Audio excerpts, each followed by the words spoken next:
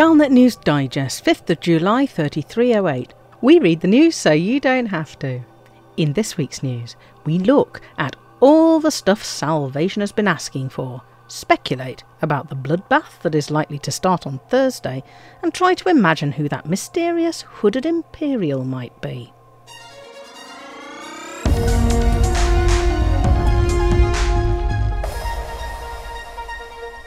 There are now two simultaneous appeals from Salvation and Azimuth Biotech.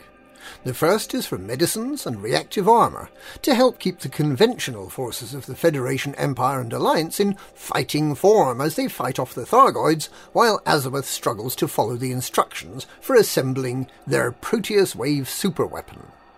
The other appeal is for more Guardian technology to help complete the superweapon. It seems that Azimuth didn't employ a quantity surveyor for the project, and they find themselves significantly short of materials. Both appeals are taking place in the HIP 22460 system, one at the heart of Taurus megaship and the other at the Bright Sentinel. Both are offering exclusive paint jobs for the top 75% of participants that look surprisingly similar to huge targets painted on the back of the spaceship.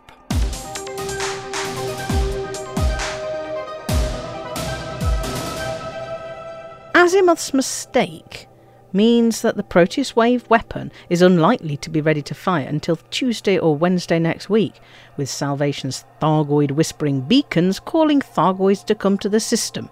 The expectation must be that virtually the entire Thargoid battle fleet will have assembled in HIP 22460 by Thursday morning, and that Salvation won't be able to fire his weapon until after the weekend, creating all the conditions for the biggest Thargoid-human conflict in the history of encounters with aliens.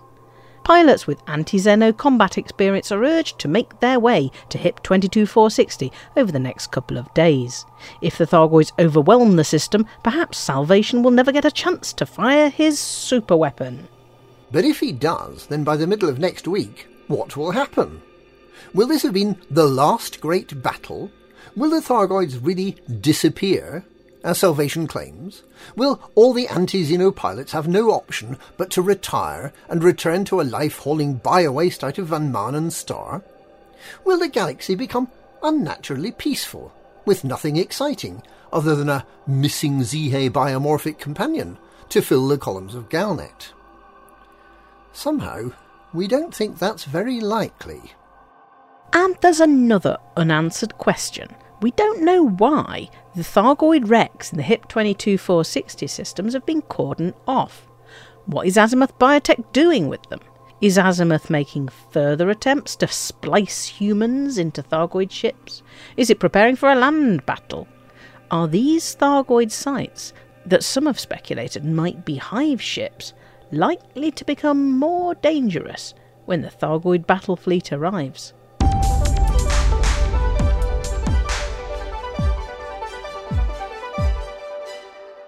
Mystery surrounds yesterday's broadcast by an unidentified young Imperial woman dressed in a religious habit. Cunningly hooded so that commentators could identify her as both young and a woman, but still be completely unable to make out any distinguishing features, this woman spoke in a clipped Imperial accent. Other than that, there seemed to be no clues who this new leader of a new and politically charged sect of the Thargoid-loving Fargod cult could be. So, let's look at some options. Who could this charismatic new leader, the so-called first apostle of the true chapters, possibly be? Given that she's been described as young, we probably need to eliminate 131-year-old Senator Zemina Torval from our inquiries. Sprightly though she is for her age, you might be stretching things a bit to call the CEO of Torval Mining Limited youthful. Similarly, Emperor Orissa and Lord of Reparation Ursula Torquatus seem unlikely to be stowing away on megaships belonging to obscure religious cults. Torquatus is still in prison in any case. Imperial engineer Tiana Fortune and the head of Imperial Intelligence Saskia Landau seem to be outsiders too. It's hard to imagine why they might want to subvert a cult of fatalist Thargoid worshippers into opposing Salvation. How about Princess Aisling Duval or Lady Astrid Minerva Duval? One of them's a liberal do-gooder, the other's an experienced combat pilot who married the figurehead of an isolationist political movement. While Aisling has been known to do slightly crazy things, notably freeing a load of slaves into penury, and while she's a known Salvation skeptic, both of these characters have better platforms of their own should they choose to stand up to Salvation. They simply don't need to lead mildly nutty religious orders to be heard.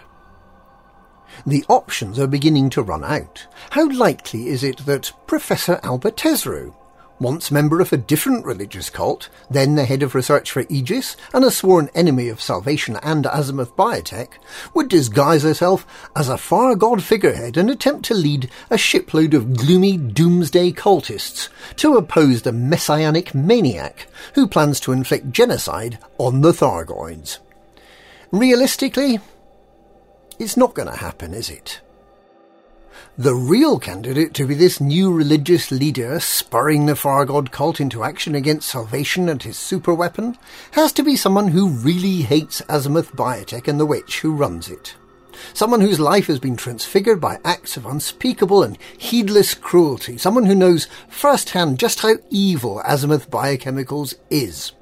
Someone who escaped with the help of a disillusioned scientist, Dr. Edmund Pierce, and made her way to HIP 22460 to meet up with him. Someone who is powerless, but who has had experiences that'll make the Far God cult treat her as a demigod. Someone who has been one with the Thargoid hive mind. Someone who has flown a Thargoid scout ship using only her mind.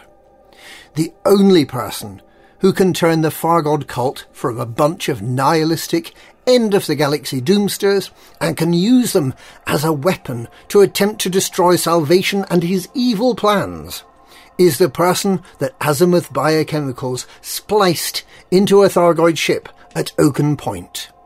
The test subject that survived. Test subject D2. And that's this week's Galnet News. Galnet News, we join the alien worshipping cults so you don't have to.